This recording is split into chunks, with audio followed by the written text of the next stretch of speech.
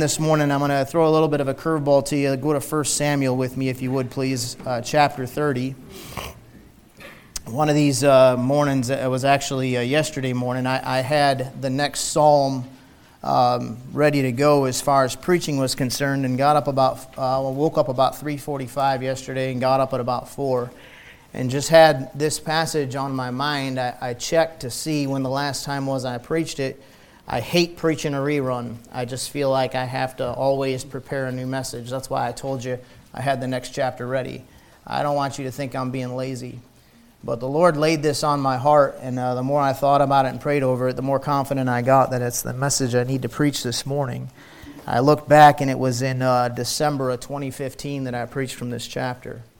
But I really feel like I'm supposed to preach this today, so if you would, look with me at 1 Samuel chapter 30 and verse 1. The Bible says, "And it came to pass when David and his men were come to Ziklag on the third day, that the Amalekites had invaded the south in Ziklag, and smitten Ziklag, and burned it with fire, and had taken the women captives that were therein. They slew not any, either great or small, but carried them away and went on their way.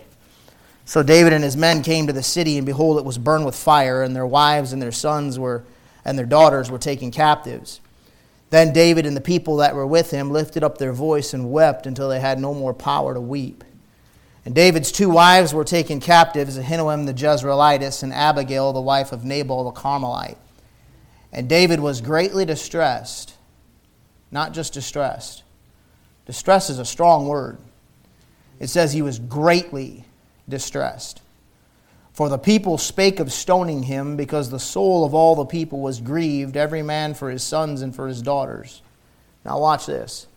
"But David encouraged himself in the Lord his God." Brother Doug Beamer, would you please take us to the Lord in prayer? Ask him to bless the preaching this morning. Lord, thank you for just the opportunity to open up your word this morning, Lord. And Lord, I just pray that you laid this message special on the pastor's heart this morning, that you guide him with your Holy Spirit. Give us what you would have for us to get out of this message today, each and every one, as you see fit, Lord. Lord, give pastor utterance and clarity of thought, Lord, as he dives into this message, Lord. And we thank you for it, and we just pray and ask that you use it. Let's pray these things in Jesus' name. Amen. Thank you. You may be seated. Most all of you know the storyline here. We come to 1 Samuel chapter 30, and this is arguably one of the darkest moments in the entire life of King David.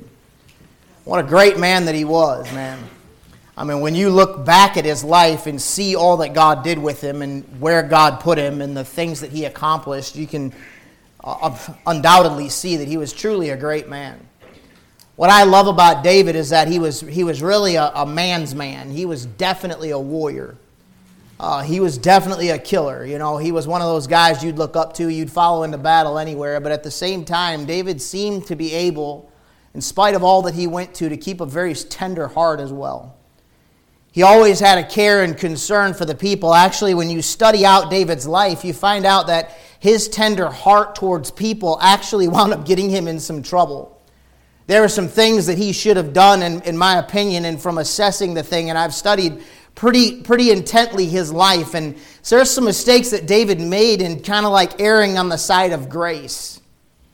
You look at him and what a warrior that he was and the things that he accomplished, and yet was able to do what I've told you that I want to do. I want God to be able to make me a man that has a really tough hide, but a really soft heart. David was truly that man, but when you come to 1 Samuel 30, you got to realize he's in his late 20s, maybe 30 years old right now, and he's in that process. God's working on him, and God's preparing him for what God has for him in the future. And he hits one of the darkest moments of his life in this passage, and the weird thing about it is that this dark moment came shortly after a great victory. He had seen God do some miraculous things. I'm pretty sure that the Lord laid this passage on my heart this morning because I feel like we got a lot of help this last week. I mean, the spirit in the room was great.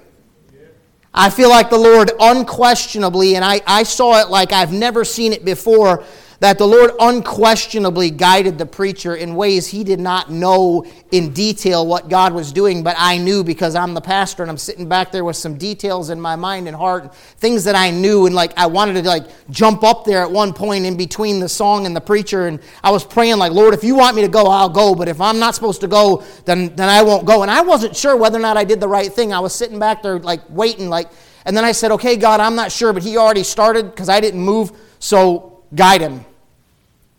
And I watched God guide that man when he had no idea, because I hadn't said a word to him to say some things to you that you needed to hear, that specific individuals, even visitors, needed to hear, and he knew nothing about it, but it was God Almighty.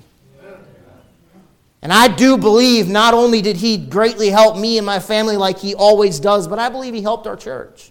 It was a blessing. Now you kind of know, some of you newer folks, I asked you to come because it's important that you know where your pastor comes from. Well, now you know who to blame. You think I'm bad, but I've never said hemorrhoids.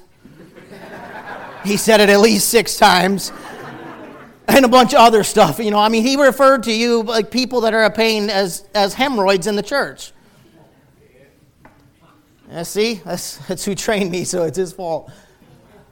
I'm absolutely thankful and grateful for where I come from and who God's put in my life to help me, and thank you for being here and being a part of it. And I think God did some great stuff for us. But here's the thing. You study your Bible and you watch after every victory, after every high point, after every encouragement, guess what shows up? Points like this. Go back with me, if you would, quickly to chapter number 26. I want you to see what David had just come off of as far as a high point between him and God. David's been running from Saul for a while now, and Saul's been hunting him, and they come to the wilderness of Ziph here because Saul gets word that David's hiding out in the wilderness of Ziph. And Saul comes down there with his forces and is trying to get David. And so David actually talks to God and figures out what to do. And in verse number 8, it says, "Then said Abishai to David, God hath delivered thine enemy into thine hand this day." So what David did in Psalm 26, verse 8, David goes out there, he arises, he comes down, Saul's pitched in the camp, and they're watching from a hill or some good vantage point where they can see Saul and his men, and they can't be seen, and they're doing a little bit of scouting there. They're spying, they're watching. And so David and Abishai sneak down into the camp there where Saul's at, and they're tiptoeing through, and God sets this thing up. Literally a miracle happens. And while they're down in here, Saul's laying right there sleeping, and they're standing over Saul. Abishai says, "Look, God delivered him into your hands." You know why? You'll see in the passage, a miraculous sleep from God had come over, not over Saul only, but over all those soldiers that he had with him laying outside. Not one of them woke up with David and Abishai sneaking through there. It was really a miracle from God. That's kind of cool. Hey, listen, don't let anybody make fun of you for believing in miracles of the Bible. Everybody believes in a miracle. It cracks me up all the time, people that believe in evolution. Fine, it's a free country, believe what you want. That ain't a miracle? You're just saying it was a miracle without any author. Yes, I believe in miracles from God. I think the fact that you're alive today is a miracle. Sitting there talking to the eye doctor this week, and he was talking to me about my daughter and how she has a condition called amblyopia.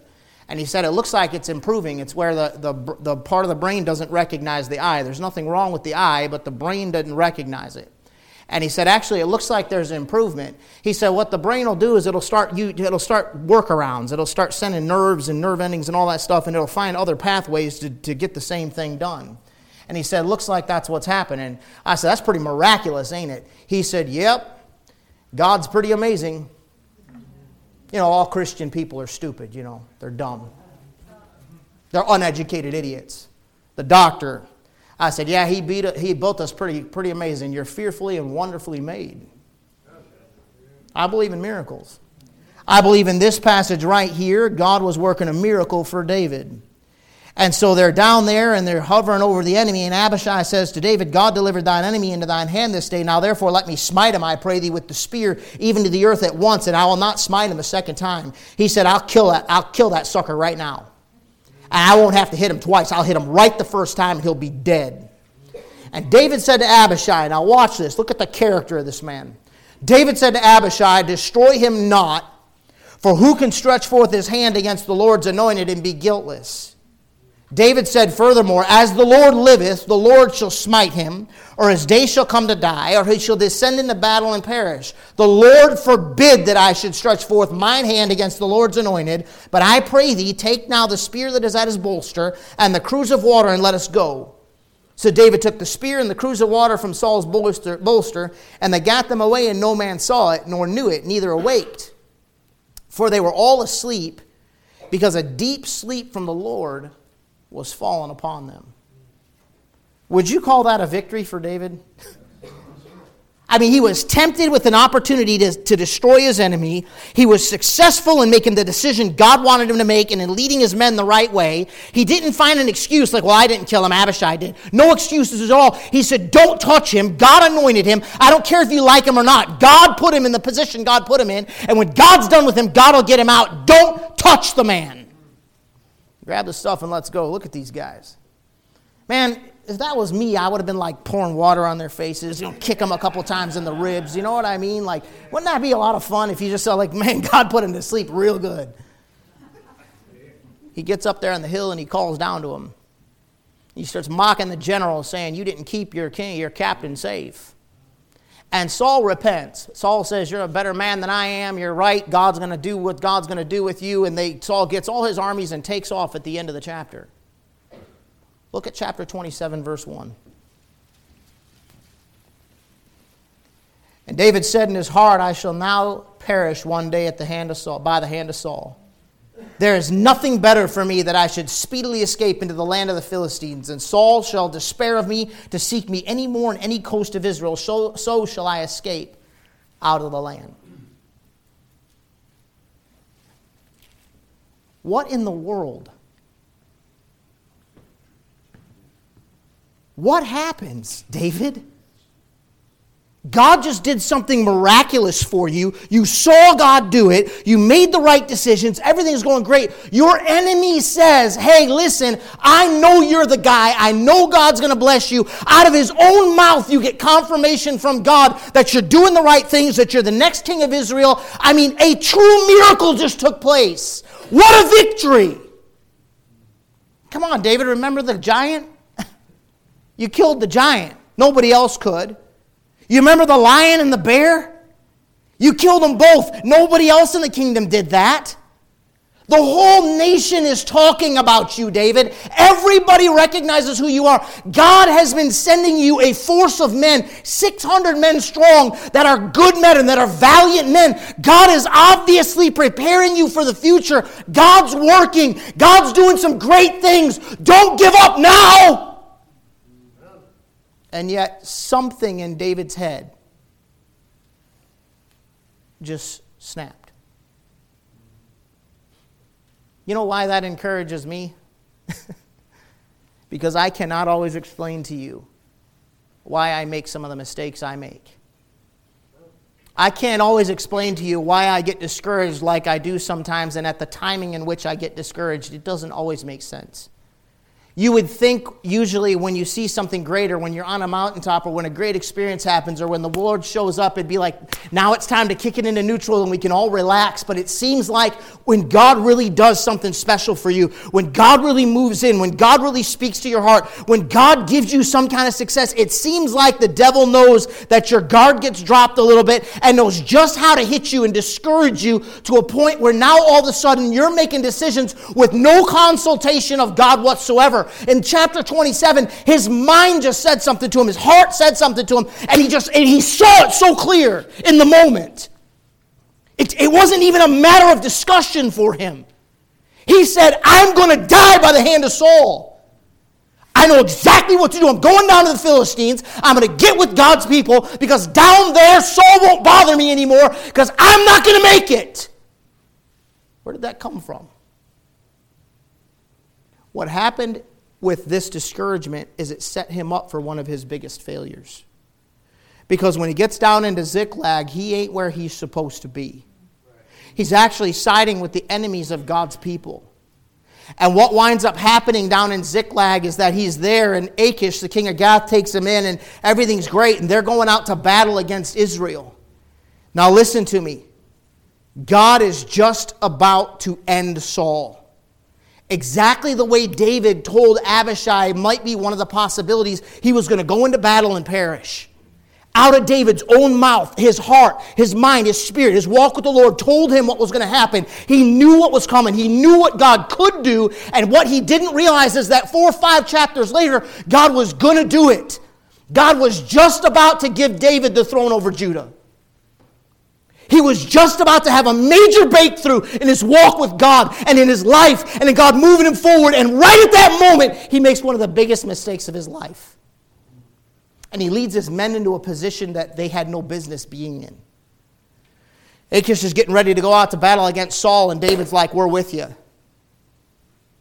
And Achish turns, the other lords of the Philistines turn on Achish and on David and say, what are you doing bringing him with us? Don't you know that when we get down to the battle, he's going to turn on us and help Saul wipe us out to get in good graces with Saul? That was not David's intent. David was actually offended that they would doubt him. So David had himself now in a position where he was against God's people, working against the work of God and the will of God and all that God was doing, because he was in a backslidden state which hit him out of nowhere with no explanation other than his heart just cracked in the moment. He didn't even get what was going on. Well, what's your problem? Listen, I was thinking about this morning. I have so much to be thankful for. Can you forgive me for a second? I'm not bragging. I absolutely love my house. Do not rearrange my living room. I got my spot. You understand what I'm saying? Like, that's where I need to sit. The only thing I don't like about Brother Peacock being here is anytime we go out, he has to sit with his back to the room. So I walk up to the table and I go ahead. And I let him sit down first, and then I know where I like to sit. You understand what I'm saying? But I respect him, and he's the only man on the planet that I would just give that spot to, and then I would sit with. I trust him, so he's watching, and we're good, right? He's a cop, or used to be, or still has it in him. I got my spot. You understand what I'm saying? I love my couch. I don't care what kind of couch you got. I like my couch. There's 2 different adjustments. The feet go up, and then the headrest behind adjusts, and it gets to just the right spot with the right lean. It's all perfect. I can still drink my root beer Zevia after dinner, so I don't eat any ice cream once in a month or so. Right? And it's like perfect. I don't spill all over myself, but I'm laid back. It's just like chill zone. You get what I'm saying? I like my bedroom. I like my bed. I got the perfect pillow. No, really, it's awesome. It's over $100. It was given to me by my uncle, and it's perfect. He works at ABC Warehouse, and they sell this stuff, and he just gave me one. I was like, yes, this is great. I finally found the perfect pillow. You know how hard it is to find the perfect pillow? Yeah. Pillows are terrible. You understand what I'm saying? Makes or breaks the night, you know? And I mean, I'm not like the My Pillow guy or nothing, but I'm just telling you, I like my pillow. I like my blanket. Do not make fun of me. I don't care what you say. Indians wore blankets, and they'll scalp you.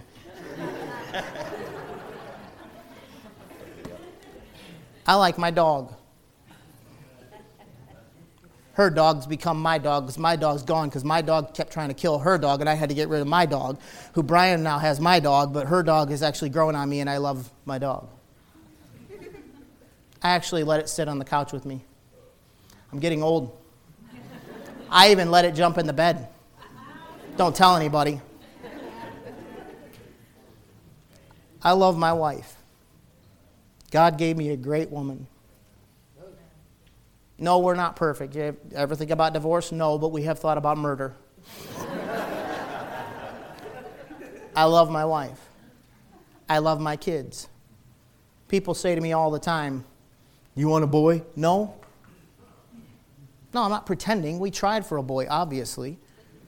And once we got to 4, we were like, you can have it. We're good. And I wouldn't change it now if I could. I'm a girl dad and proud of it. I love my church. No, look, really, I don't want to pastor any other church. I like that pulpit. I like that platform, and I like the way that pulpit's built. I love that office. It's my office. Swords hanging on the wall, shields hanging on the wall. It's actually a sheep, but people think it's a wolf when they look at it hanging on the wall. Folks, what I'm trying to tell you is I got a lot to be thankful for. It doesn't make any sense sometimes why I get like I get. And out of the blue, something will hit you, and it usually happens after a victory. Now David's made this decision, and he's having to live with the decision because while he was gone, going out to this battle, somebody turns on him. Somebody he didn't think would turn on him. So things are going from bad to worse for David. And his heart is broken. What's going on here? So he turns around and heads back to Ziklag where his guys are at. And guess what he finds out when he gets to Ziklag? While I was gone with my men, some people came in and stole all the women and children. And then the Bible says that the men, his guys, do you understand what I'm saying? They're all running for their life. There's a bond there between him and those men. Those are guys that literally would die for him. Guys that would have got in trouble with God for him. With God. I'll kill Saul because he's trying to hunt you down. Don't you know God's going to be mad at you? I don't care, I'll kill him. They're speaking about stoning him. And the Bible says those men are weeping till they have no more power to weep. I'm talking about crushed. But in all that, God was doing something. Here's the weird thing about God. He gives you mountaintops. He gives you encouragement on purpose when you need it. And then He allows those valleys. They are part of the Christian life. Because it's in the moments of Ziklag, there's lessons that you and I can learn that actually enable us to sit on the throne that God has for us, to get to the next step in our Christian life. God purposefully allowed David to make the decisions he was making and to wind up in the position he was in because there were some things that David needed to get out of this and some working that God was going to do in and through it all that without these problems God couldn't have got there with him. Look at verse number 6. And David was greatly distressed, for the people spake of stoning him because the soul of all the people was grieved, every man for his sons and for his daughters. Now watch. Back in 1 Samuel 30, But David encouraged himself, the end of verse 6, in the Lord his God. You know what comes out of these kind of moments? Real revival. We talk about come to the revival. I've stopped calling it a revival as much as I can. I know it's a habit we get into, but it's a special meeting. We don't usually do this these days, so please come because we're hoping you get fed. But folks, really, like he said when he was here, it's not his job to bring revival in his pocket. You know, come preach, we're going to have a revival with the preacher, like, wow, no pressure, like all the pressure's on me, right? That's what he, remember him saying that? I don't know how many of you remember that comment, like no pressure. He was saying like you call it a revival, but really, folks, revival is not on the preacher. It's not his job to bring revival in his back pocket. It doesn't rise or fall based on the quality of the preaching. It's amazing to have, in my opinion, the best preachers in this country come to this church to preach for us. I do my best to find the best and get them here. I think you're worth it. I want you to hear from the best. But it is not his job to bring revival in his back pocket. It is your job and my job to recognize that we have to want God if we're going to have revival. David in that moment had nowhere to turn but to God. And that's one of the blessings of Ziklag. Why? Because he had nowhere else to go. He couldn't whoop 600 of those guys. I mean, with the guys that he had, more than likely a bunch of the guys he had could have whooped him. I mean, for sure he couldn't have taken 2 or 3 of them at once. These guys are trained killers. These guys are outlaws. These guys are roughnecks. These guys are in debt, distressed, and discontented. These guys are living in the wilderness and running for their lives. These men are survivalists and soldiers. These are like the Navy SEALs of their day. And he's their captain. There's no way he could have whooped them all. He was beyond his own capabilities and his own mistakes, his own failure, his own heart. It cracked under the pressure at a time when it shouldn't have cracked. and he made a decision he shouldn't have made. And now as a result, the men want to kill him. His wives are gone. The children are gone. Their wives are gone. Their children are gone. His responsibility was not only his own family, but the families of the men that followed him. He's supposed to, as a leader, as a captain, as a pastor, as a preacher, he's supposed to be looking at more than just tunnel vision. He's supposed to see the fallout of his actions. And David was not so stupid that he didn't recognize his mistake. So on top of all that's going on and his loneliness and the fact that they're all wanting to kill him, I guarantee you, knowing this man and what I've studied of this man, he is on his face before God recognizing, I messed this up. And as a result of my failure, we're in this position. And you know what most Christians do when they get to that point? They quit. You know, most Christians just quit when their church members turn on them. Mom and Dad, can you help me? You need to teach your kids church is not about your social life. Amen. We need to train this next generation. Instead of creating our own headaches 20 years from now, we need to teach this next generation what we're here for. Are you getting fed when you go to church? Is the Bible being preached? Are you getting something from God? Did God speak to your heart? Are you learning your Bible? Yes, that even applies to the youth group and below.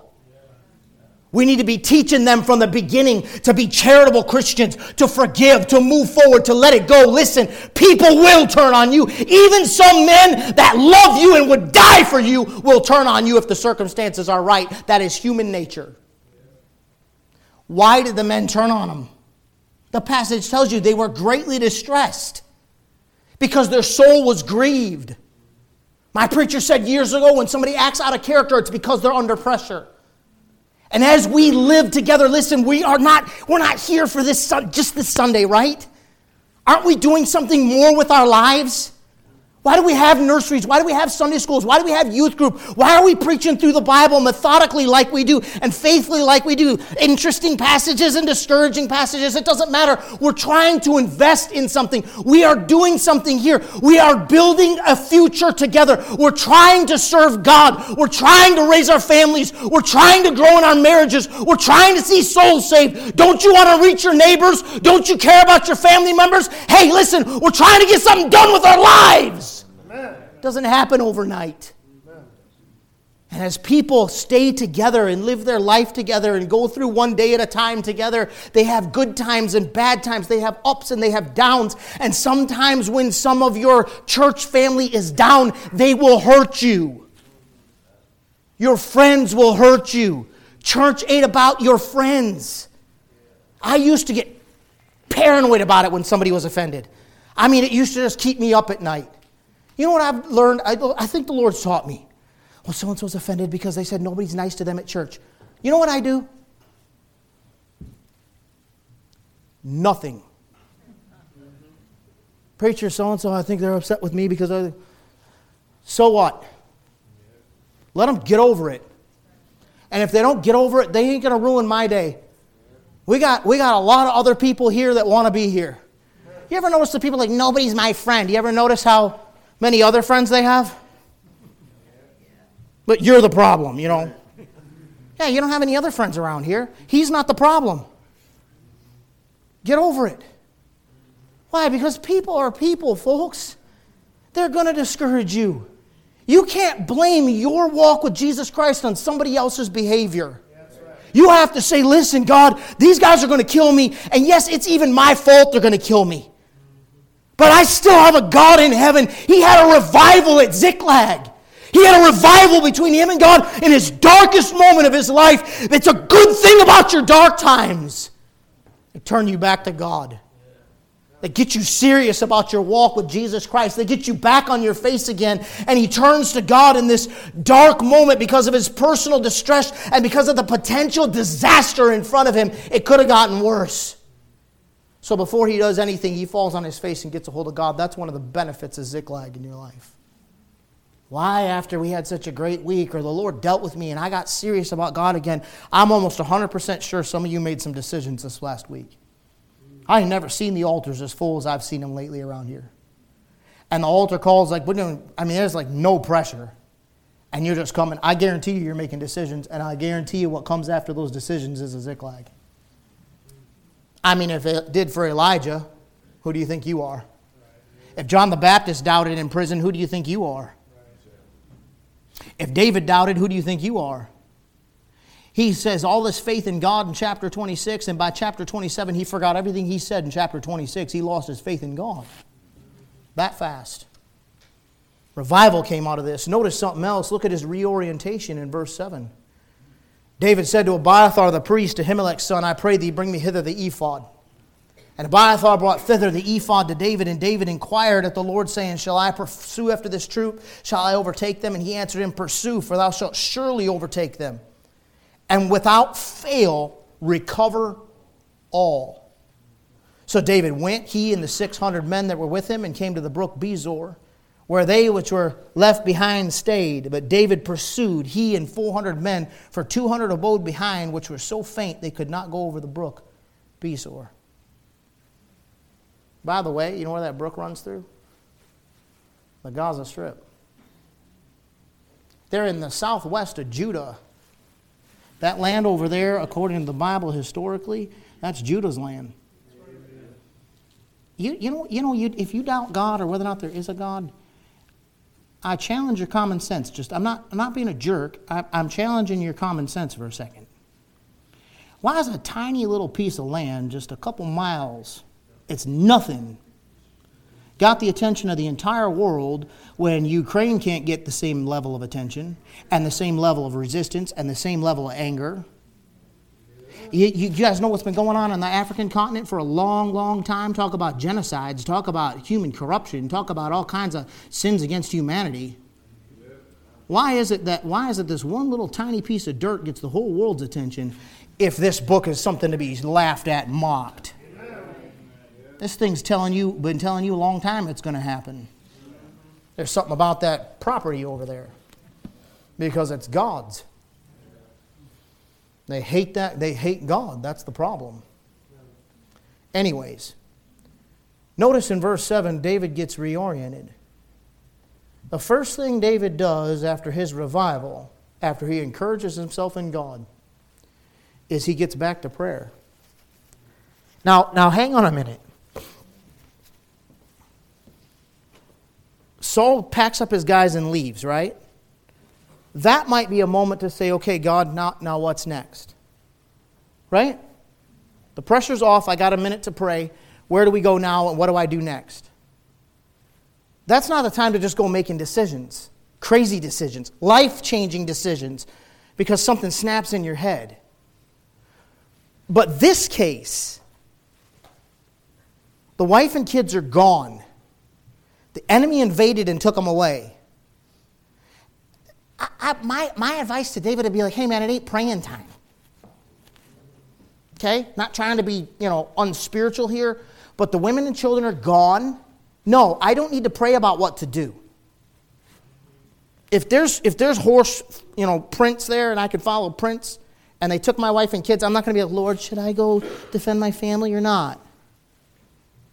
Somebody breaks into my house, I hear the glass shatter and the alarm's going off and all that stuff. I'm not going to be like, Lord, should I grab the AR or should I grab the SIG or should I grab the 357 and should I do something about this? Like, no, it ain't praying time. Sorry about that. It's time to be Rambo, Lord willing, and not hopefully I'm not hiding in the corner, wetting my pants. Get him, honey, get him. Are they still there? Call the police. I would just end it myself after that. I could never look at her in the face again. He stops to pray. He says, bring hither the ephod. Lord, what do we do now? He got himself reoriented. You know what's good for you about Ziklags, about painful moments? It helps you get things back in focus like you're supposed to. And that is getting direction from God for your life. Listen, you Christians ought not be making decisions without first consulting God. I'm not trying to be a jerk. I'm just telling you. If I were you, I would pray before I took a job. I'd ask God for it. Some of you young people, you ought to be praying before you let yourself fall in love. And then once you do fall in love, you ought to keep praying. If that person ain't the one God has for you, you're a fool. I'm not saying it to be mean to you. I'm trying to wake you up. You're a fool to follow after some guy, girls, that God don't want you with, or some woman, fellas, that God don't want you with. That person you're so obsessed with right now, you'll cuss at the thought of them in 20 years. You'll hate the memory. Oh, that's just me. I just can't live without him. Yeah, you're going to feel that same way when he's in some other woman's arms? You might want to stop and ask God what He'd have you to do. You might want to stop and consider God's advice in the decisions that you make. Before you get your nose all bent out of shape about this church and go find you a better church somewhere, you ought to stop and ask God where God wants you. Because I'm telling you, no matter where you go, this place ain't heaven. You understand that? You might love it when you first get there, but I've been around long enough to see it. It's like when they first come, oh, this church is the greatest. Well, give it 6 months. Give it a year. Then all of a sudden it's like, you know what blows my mind? They always get super godly when they come into church and they're offended. They sit in the pew before service. Everybody else is like, hi, how you doing? Good. And they're going, see.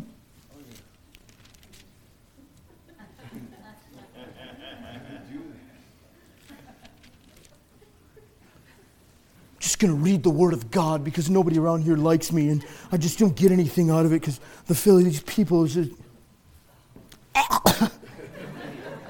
Now don't panic if you sit there and you're reading your Bible. I'm not assuming you're being an idiot, okay? But I've seen people that I know are offended and have made a point that they're offended and they come in and just get in their pew and they read their Bible before we start. You can do that at home. Yeah. We're not impressed with how spiritual you are. Yeah. Amen. You ought to be considering God before you get mad and leave a church. You got to get reoriented. And it's the hard times that cause us to do that. He returns to prayer. And in verses 8 through 10, he renews his faith in God because he says, Lord, shall I pursue? And God says, yes, pursue. And so what he does is he pursues. How do you know his faith in God is renewed? Because this time when God said it, David did it because David believed what God said. And folks, I'm telling you, every single time, that's what it boils down to, is believing what God said. Why do you think there's such an attack on the Bible? Because the devil don't want you believing this book and understanding that God wrote it and it's a supernatural book. The only thing you can be guaranteed of to put your eyes on that's perfect and miraculous in this lifetime is the book I'm holding right here in my hands. That's all you got. People don't believe that. You know that, right? People don't believe the Bible. It's because they're uneducated about it. I love it, man. All the time I run into it. Well, I don't believe the Bible. Yeah, have you ever read it? Yeah, I've read the Bible. Oh, yeah? Cover to cover? Uh-huh. Yeah, I'll bet. I'll bet you have, you lying dog. I'll say, well, turn to 2 Maccabees.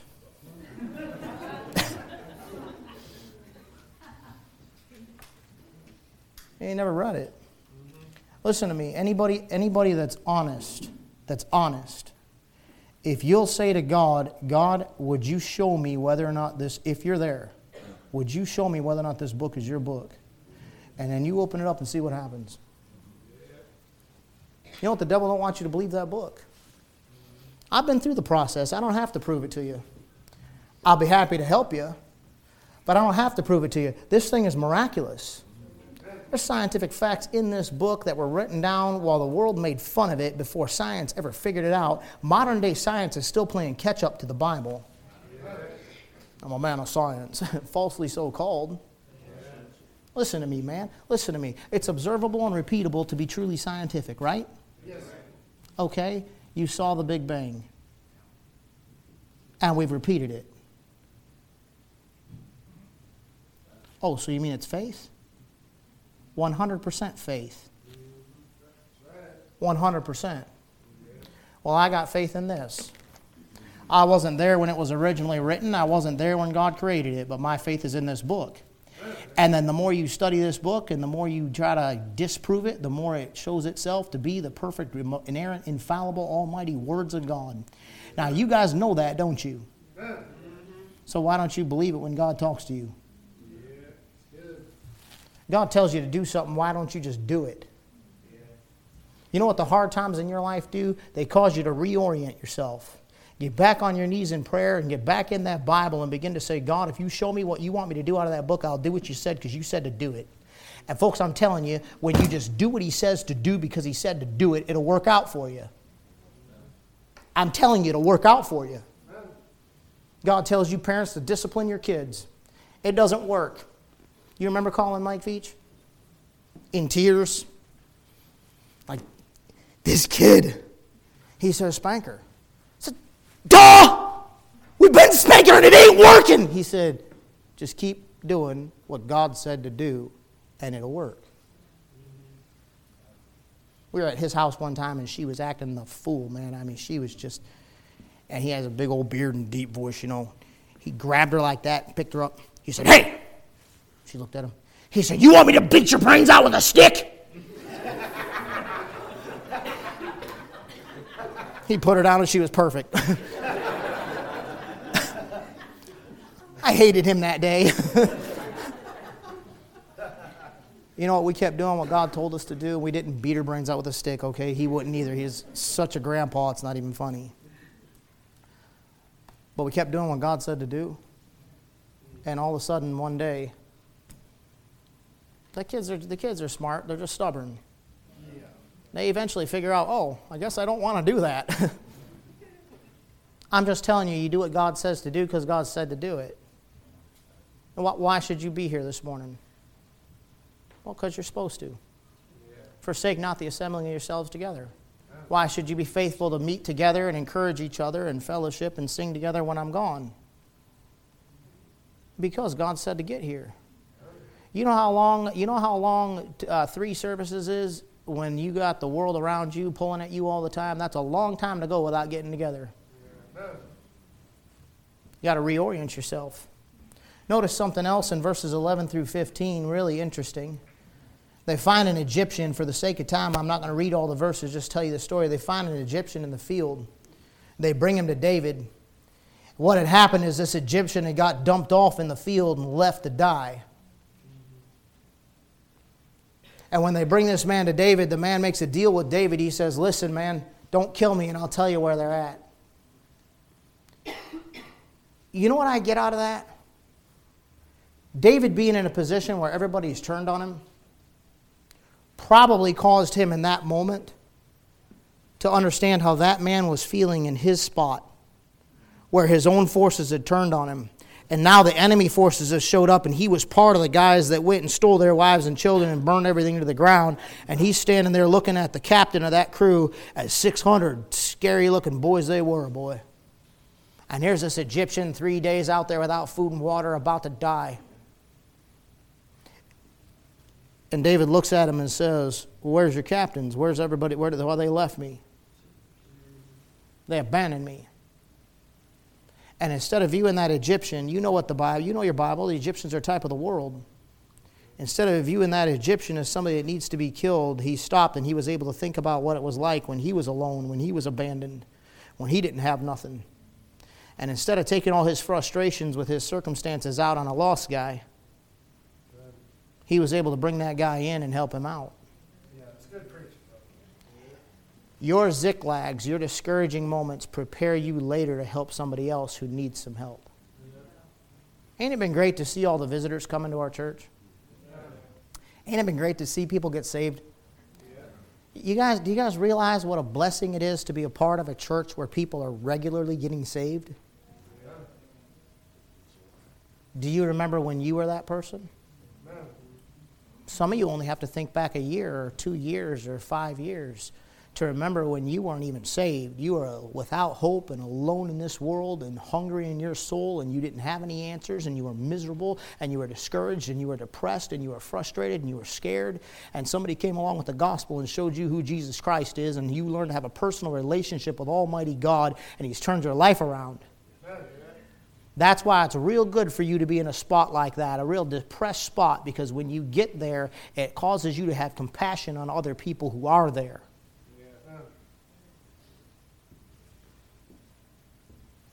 Let me get to my last point. Look down at verse number 18. It says, "And David recovered all that the Amalekites had carried away. And David rescued his 2 wives, and there was nothing lacking to them, neither small nor great, neither sons nor daughters, neither spoil nor anything that they had taken to them. David recovered all." You know what you got to realize when you're in a Ziklag in your life? God knows where you're at, and even though you may have suffered a lot of loss and things may look like they're hopeless, if you'll just have yourself a revival between you and God, if you'll reorient yourself back to God, if you'll realize God's wanting to use you to reconcile some other people, stop thinking of yourself all the time and reach out to somebody else that needs help, then God will bring a recovery in your life, and He plans to use every bad thing that's ever happened to you for His glory and for your good. David recovered everything that he had lost. You have to remember that in the down times. You have to remember that God ain't done with you yet. And look at this. Look at verses 24 and 25. Well, no, start in verse 20 with me. David took all the flocks and the herds which they drave before those other cattle and said, "This is David's spoil." So they go down there and they recover everything, and then they get a spoil from the war. Whose spoil is it? It says right there. It's David's, right? Okay. Now, David owns it. He's the captain. It's his war. He's the boss. He's about to be the king. But watch what he does. David came to the 200 men which were so faint they could not follow David, whom they had made also to abide at the brook Bezor. And they went forth to meet David and to meet the people that were with him. And when David came near to the people, he saluted them. So what had happened is that as they're going into this fight, 200 of the men are like, "Look, man, we're too exhausted. We can't keep going." And the captain says, "All right, fine. If you can't keep going, stay here. We're going to dump our extra load. You watch over our stuff, and I'll take the 400 that still got all the energy that it takes to get after it, and you guys come with me. Let's go get the women and children back." So 200 of them are just sitting there. They aren't in the fight. They're just like pew warmers at church. All they're doing is faithfully sitting by the stuff, not doing anything, right? David and the 400 go, they win the battle, they come back with David's spoil. It's the king's rewards. The king owns it all. Not you. Not me. The results of this church are not Mike Reagan and not this church. This church ain't any better than any other church. We just got a great Savior. We're a bunch of sinners saved by grace trying to see God do something. And so anything good that comes out of this is God's, not yours. Like my preacher said to me one time, "I'm not here to run the church. I'm here to make sure you don't." I thought that was one of the best pastoral counseling I ever received. Well, somebody has to be in charge. Well, who do you think you are? The pastor. Who do you think you are? It's not a matter of being the boss and running the show. It's a matter of making sure that this thing is God's and it goes the direction God wants it to go. Period. The end of the discussion. When God's done with me, He'll take me out. Then what? If God ain't done yet, He'll replace me. Everybody's replaceable. But this ain't Mike Reagan's church. And any results of it aren't Mike Reagan's results. They're God's. So here's how the king sees it. He comes back and he salutes the men that are sitting by the stuff. Then answered all the wicked men and the men of Belial of those that went with David, and said, "Because they went not with us, we will not give them all to the spoil which we have recovered. Save to every man his wife and his children, that they may lead them away and depart." You know what the Bible calls those guys? Wicked. Well, since they're not doing what we're doing, we're not giving them the reward. Look at the king's attitude. Then said David, ye shall not do so, my brethren, with that which the Lord hath given us, who hath preserved us, and delivered the company that came against us into our hand. For who will hearken unto you in this matter? But as his part is that goeth down to the battle, so shall his part be that tarrieth by the stuff. They shall part alike. Now watch. And it was so from that day forward that he made it a statute and an ordinance for Israel unto this day. You say, what's your point, preacher? My point is, when the king comes back, he's going to divvy up some rewards. And the king don't view the spoils the way you and I view them. Well, if I'm not the preacher, it doesn't matter. Well, if I'm not the singer, it doesn't matter.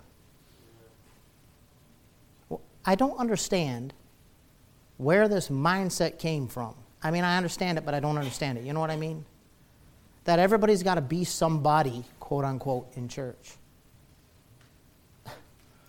We don't need somebody to come in and be somebody. We just need people that want to come and just be part of us. This, I didn't come to take part, I came to take over stuff. Well, you got the wrong church and the wrong preacher. We've had plenty of that come through over the years. We don't need a rock star. We got our star, man. His name is the Lord Jesus Christ, and he's what we're all about. Don't ever underestimate the importance of just being faithful. He said, when I show up, those guys that were too exhausted to come fight with us sat there and took care of our stuff so we could leave our stuff and move faster when we went. They were backing us. They were supporting us. They were helping us out. Nobody knows their name. Nobody knows their title. Nobody sees their accomplishments. But because of them, we could do what we did. And so as a result, when I show up, I'm splitting everything I got with them because they earned it. Doing what? Just staying by the stuff. Church, listen. Don't ever underestimate the power, please. Don't ever underestimate the power or the importance of just being faithful. Things can't get done for God without faithful people.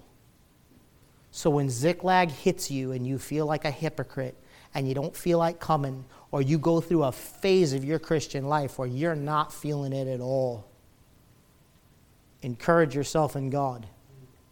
Reorient your heart and mind back to prayer. Look around for somebody else to help.